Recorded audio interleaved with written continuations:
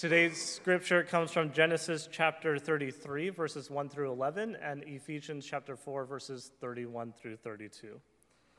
Genesis chapter 33. And Jacob lifted up his eyes and looked, and behold, Esau was coming, and 400 men with him. So he divided the children among Leah and Rachel and the two female servants. And he put the servants with their children in front, then Leah with her children, and Rachel and Joseph last of all. He himself went on before them, bowing himself to the ground 7 times, until he came near to his brother. But Esau ran to meet him and embraced him and fell on his neck and kissed him, and they wept. And when Esau lifted up his eyes and saw the women and children, he said, "Who are these with you?" Jacob said, "The children whom God has graciously given your servant." Then the servants drew near, they and their children, and bowed down. Leah likewise and her children drew near and bowed down. And last Joseph and Rachel drew near, and they bowed down. Esau said, "What do you mean by all this company that I met?" Jacob answered, "To find favor in the sight of my Lord." But Esau said, "I have enough, my brother. Keep what you have for yourself." Jacob said, "No, please, if I have found favor in your sight, then accept my present from my hand. For I have seen your face, which is like seeing the face of God, and you have accepted me.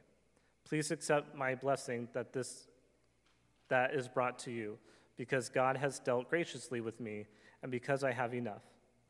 Thus he urged him, and he took it.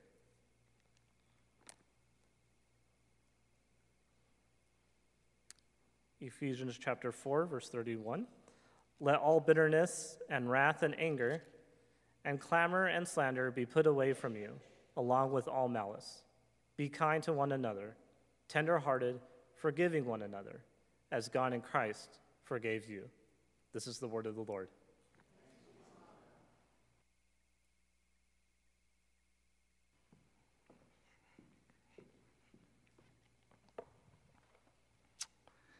It's good to be back here with you all. I am not lying when we say we really missed you. This makes our heart grow fonder, and really, we look forward to this day. Around the 6th week, I said to Kathy, "I'm ready to go back. Why is it so long?" But I thank God for the rest. I'll share more about it at the fellowship hall. Just wanted to give you a little mini sabbatical report and any Q&A you have. And as we gathered together this morning, would you join me in a word of prayer? And as I'm recovering from COVID and my mind is a little foggy, pray that God would make his word clear. Let's pray.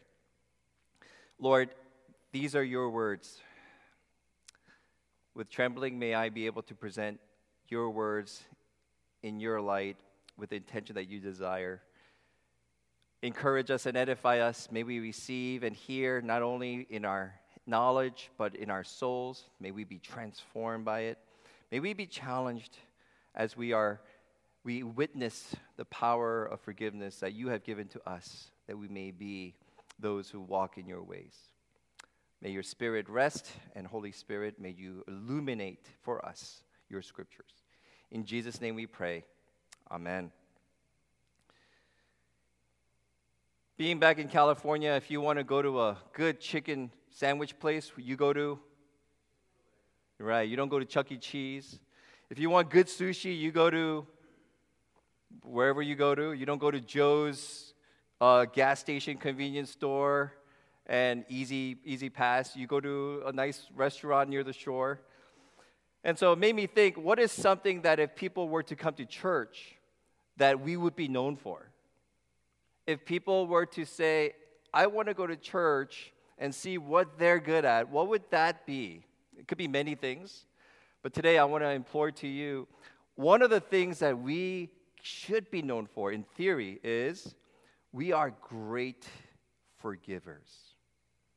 That the church is filled with people who are expert forgivers. Now, why is that?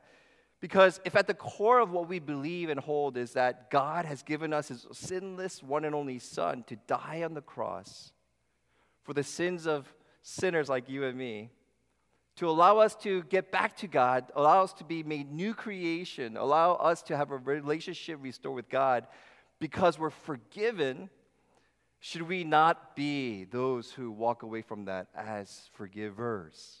And so Jesus says this in the Lord's Prayer, forgive us our debt as we forgive our debtors. It's embedded into the teachings that Jesus says, love your enemies. And he actually says, bless those who persecute you. And so embedded in the core of the church DNA, it's not that we're just nice people.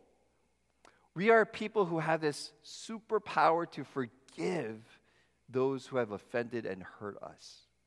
How? By the power of God who forgave us.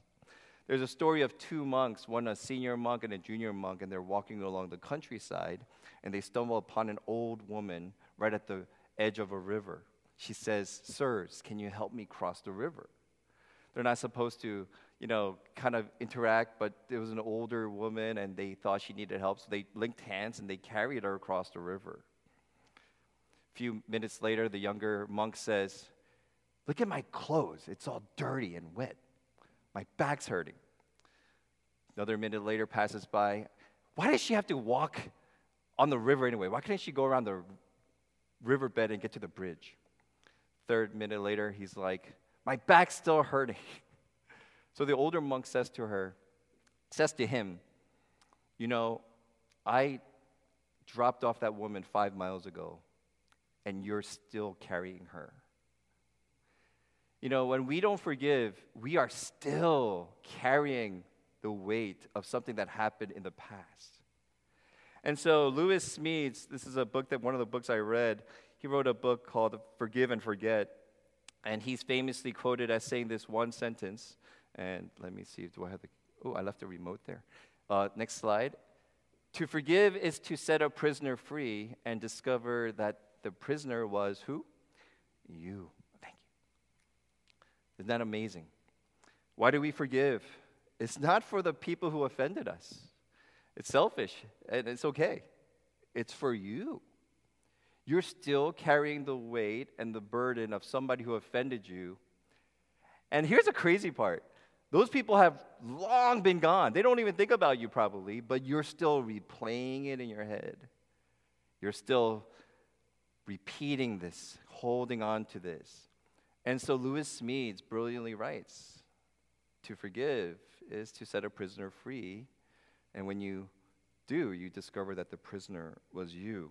So we don't pity those who have been hurt, but the pity really comes when those who are hurt carry this for the rest of their lives. So I want to approach this for adults in a different direction. I realize we don't model things well for our younger generation. And what I mean by that is we talk about forgiveness, we talk about generosity, but as a parent, I realize, man, I fail this so often. How am I doing with modeling the things that Christ has taught us? Like, for example, as a dad, do I show and practice and model forgiving those who have offended me at home? Or do we grumble during dinner time? And so this is real. We want to be able to not only know it, but to practice it. And so a lot of us think, I don't have a problem with that. But just to keep things in mind, avoidance is not forgiveness. That's kind of sweeping it under the rug. Discounting the hurt or excusing the person, well, he was crazy anyway. That's not forgiveness. That's avoidance.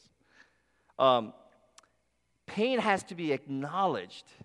And if you saw the movie Inside Out, that cartoon, we got to have sadness and grief to understand back to joy again.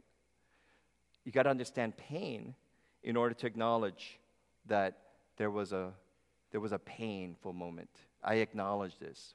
And only then are we able to forgive. And so the question today is, what if churches were really good at this? What if churches were really good at forgiving? In reality, we have a lot of opportunities to do this because people sitting next to you, they're going to be sinning. And sometimes we're going to bump into each other. And so with that reality, I want to turn to Genesis 33, and this is one of my favorite stories. For some reason, during the sabbatical, Jacob and Esau kept running through my mind. I have no idea. Fascinating story. Maybe it's because I have an older brother. How many of you have brothers? How many of you have an older brother? Okay. Yeah, so I have an older brother. Jacob and Esau were twins. They were born to Isaac and Rebekah. Isaac, remember, is the son of Abraham and son of the promise. And Isaac is old, and he has two sons. They're twins. Esau is born first, and he's so hairy. Hair is covering him. They called him Esau, which means hairy. So that's how I know he's not Korean, and that's how I know he's probably, just Middle Eastern. And then grabbing his heel, coming out of the womb is Jacob. That's wild. So they literally name him heel grabber. That's Jacob. But it has a double meaning because Jacob also means deceiver, supplanter. And so these two are born, and true to life, they live according to their names. And as they grow older, you see a red flag. And this is the famous, if you ever become a parent or if you're a parent, this is the no-no. Isaac loved Esau because Esau brought wild game, but Rebekah loved Jacob. That's a red flag. When you have favorites and you really embellish that, you're going to create problems. So as Jacob and Esau grew up, the famous story is that Jacob deceived Esau twice. One was really not a deceit, but it's close. So the story goes, Esau came back from hunting and he was starving. And so he saw Jacob cooking stew and says, hey, can you give me some? I'm about to starve to death. And Jacob says, what? First, give me your birthright, your firstborn son birthright. And Esau foolishly says, what good is my birthright if I'm starving to death? Take it, whatever you want. So for a bowl of lentil soup and bread, he gives up his birthright to Jacob. Now, I don't know what the actual transaction means or the contract, but that's symbolic because it said Esau, the scriptures say, despised his birthright. It was a foreshadowing of something that's to come. A few days later, years later, Isaac is getting old, and Isaac can't see. So Isaac says, Esau, I want to give you my firstborn blessing. Now, here's the crazy part. His wife Rebekah overhears Isaac saying that, so what does she do? Jacob, come here. I want you to receive the blessing. So here's what we're going to do. My blind husband, we're going to fool him by covering you with fur so he thinks you're Esau, and you'll get the blessing. Now, that's pretty bad parenting. That's something that we should acknowledge that the early saints of our Old Testament, they were not perfect. Isaac was not the best father. I don't think he would be prominent as someone who modeled great parenting. But this is how God uses imperfect people for his purposes. And so they fool Isaac. Jacob goes in. Jacob steals the blessing because dad says, oh, this must be Esau. You smell like outdoor animal. You're hairy. And so this is what happens. Esau comes back in, and in Genesis 27, it says, Esau cried out with an exceedingly great and bitter cry and said to his father, bless me also, O my father. But Isaac said, your brother came deceitfully, and he has taken away your blessing. Esau said, is he not rightly named Jacob, deceiver? For he has cheated me these 2 times. And listen, look at this. Esau ends. This is the last time they interact. Now Esau hated Jacob because of the blessing with which his father had blessed him. And Esau said to himself, the days of mourning for my father are approaching. Then I will never talk to my brother again. No. He says what? I'm going to kill him. That's serious. Esau was grieved. He was hurt. He got robbed. Jacob tricked his own dad. I mean, this family's a mess. And so Jacob runs away. Now, Lewis Smead says that there are 3 kinds of hurts that usually you and I get. And so think about the hurts that you had in the past. I'm not trying to bring up old wounds, but maybe for God to minister to us. There are 3 kinds of hurts. One is personal hurt, right?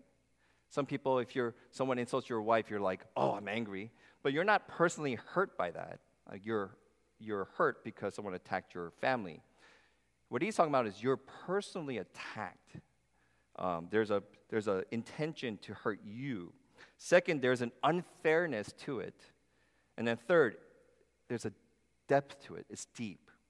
Betrayal, disloyalty, brutality. And so Esau was hurt. Now, how do you expect Esau to respond? Time passes by. And so when we do this, I want to ask you this. When you've been hurt, you have a question to ask. You know what that question is? If you've ever been hurt and you're carrying this baggage with you for 80 years or 5 years or 1 year, and you have this grievance in your heart, you have one question to ask, and this question.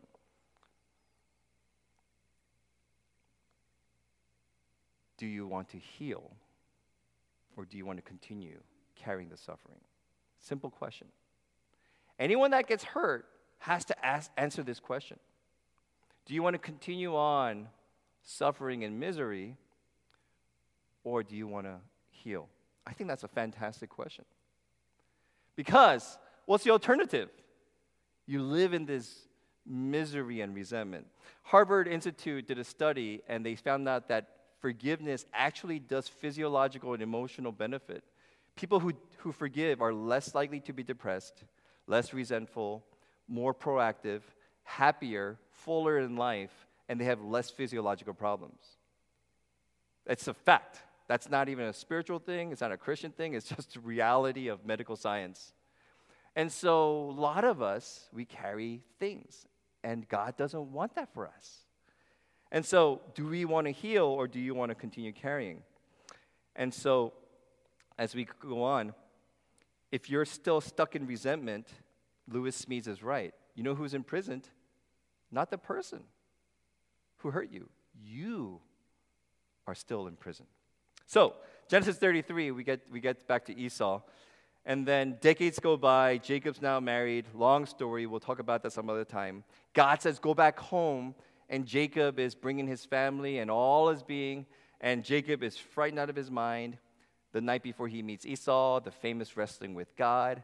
By the way, Jacob finally realizes that all of my life and gains are purely the grace of God. I can't steal it. I can't manipulate it. God, you're the only one that could give me my worth and prize.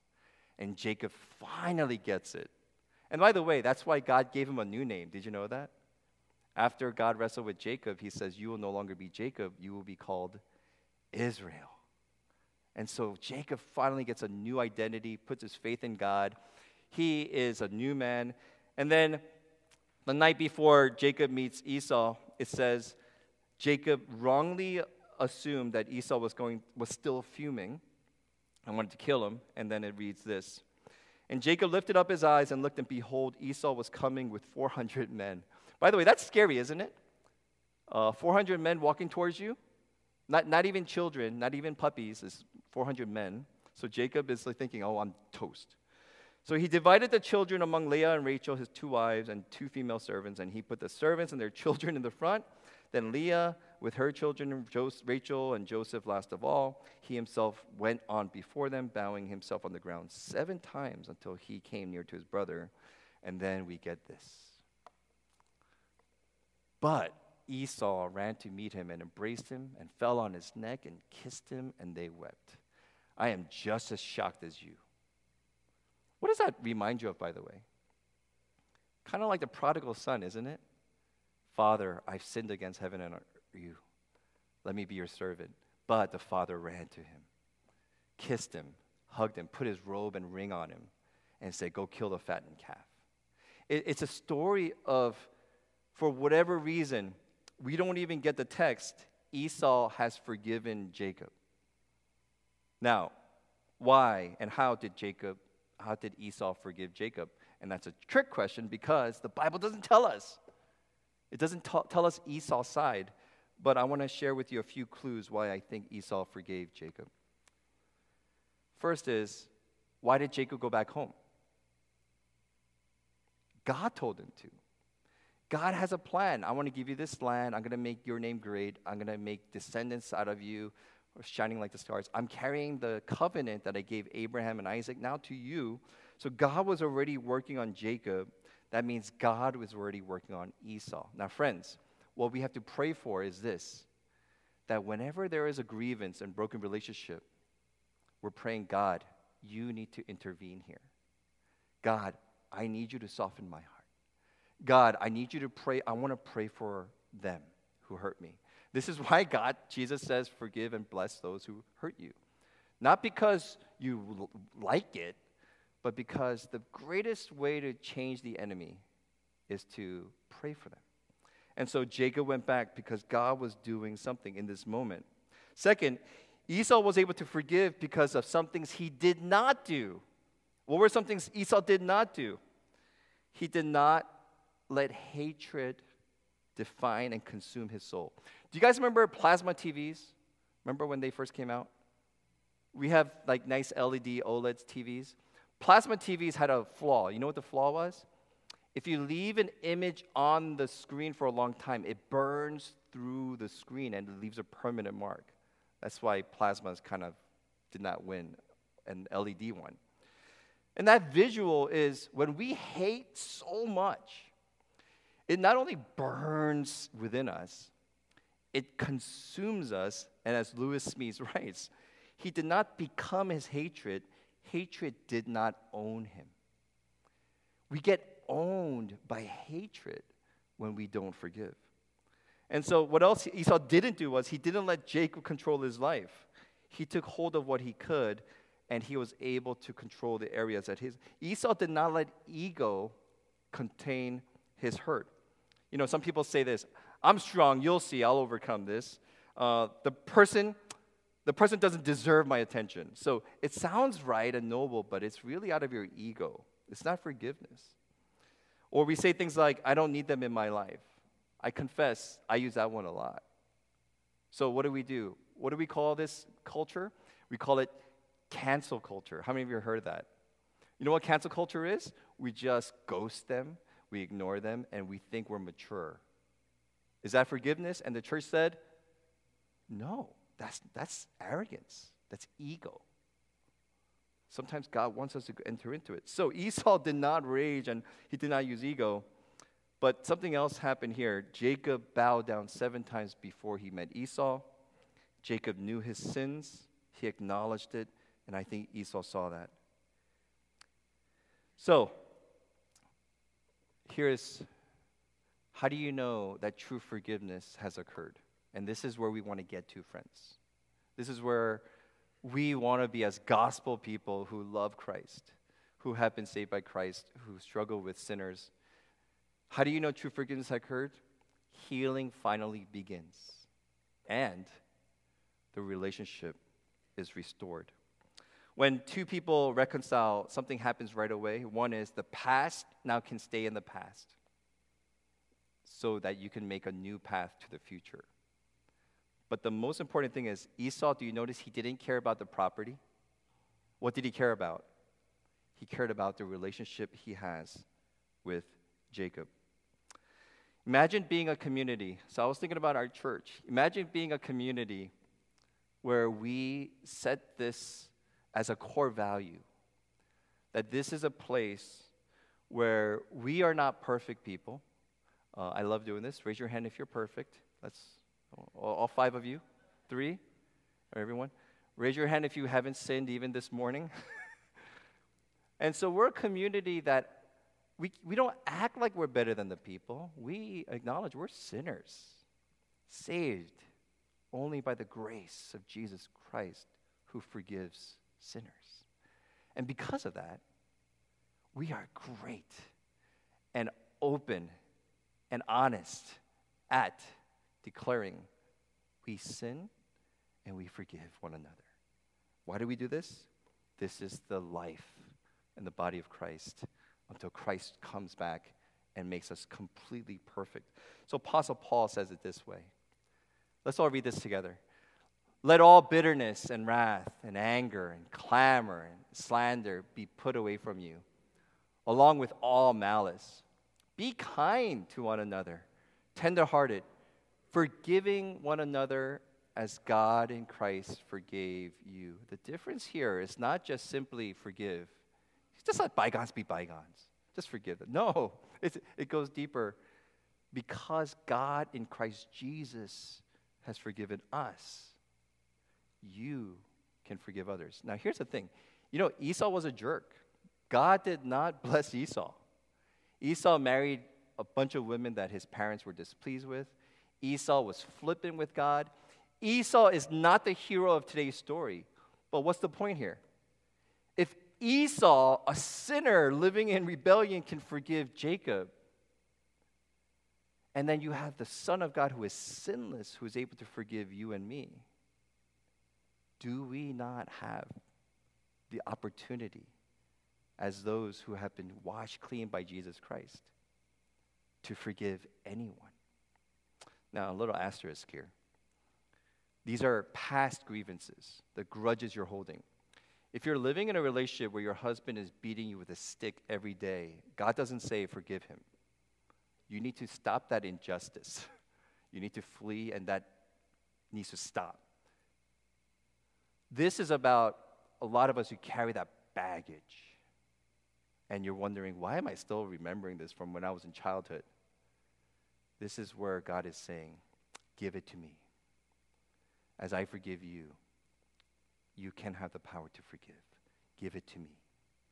And so forgiveness brings about a relationship change. And so why a church is great is this. It's not the great potlucks we have together. It's that fact that we have broken and healed relationships, and where that broken bone is healed is usually strongest. In the same way, our relationships, when we are able to forgive one another, becomes powerful. It binds us. It allows us to say we are not a community because we're good people, but we are a community because we're forgiving and forgiven people. Amen? And this is all because Christ Jesus has done this for us. What if CPCLM could be a place that models this? What would it look like? What if our community modeled that, hey, I may not like you, but I will not hold you in judgment and condemnation. Here's my hurt, and I want to choose to say I forgive you because God has forgiven me in Christ Jesus.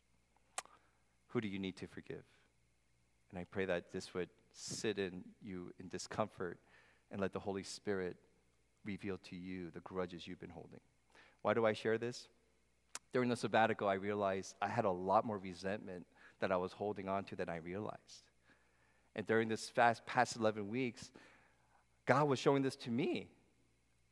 And then I said, why am I carrying the baggage of things that I don't need to carry? And so I said, God, would you help me? And God introduced this book to me, and this book really helped. And then God brought it together. Friends, it is freeing to be able to give forgiveness and to let it go in the hands of God. This is God's desire for his children. This is God's desire for you. Let's pray. Lord, how good it is when brothers and sisters fellowship in unity in you. And even in the rocky times, these are opportunities to practice faith and grace. God, I thank you that when the world says a church is full of hypocrites and imperfect people, we say amen, because that's who we are. We're new creations, but we are not sinless. We continue on. But may we strive in that to cling to the cross, to cling to the sinless God who forgave us, and to walk in his steps, and to be those who humbly learn to acknowledge hurts and then forgive. God, may this church be a robust community where we not only proclaim the good news through our words, but we proclaim it through our actions, especially in the moments of fractures. Heal us and minister to those right now, Lord God, that you may be revealing to them the burdens and baggages in their hearts, that by the power of your Holy Spirit, by the promises and trust in you, that they would be able to offer all these things to you. Thank you for your love for us. You are such a great God. We pray these things in your Son's most holy name. Amen.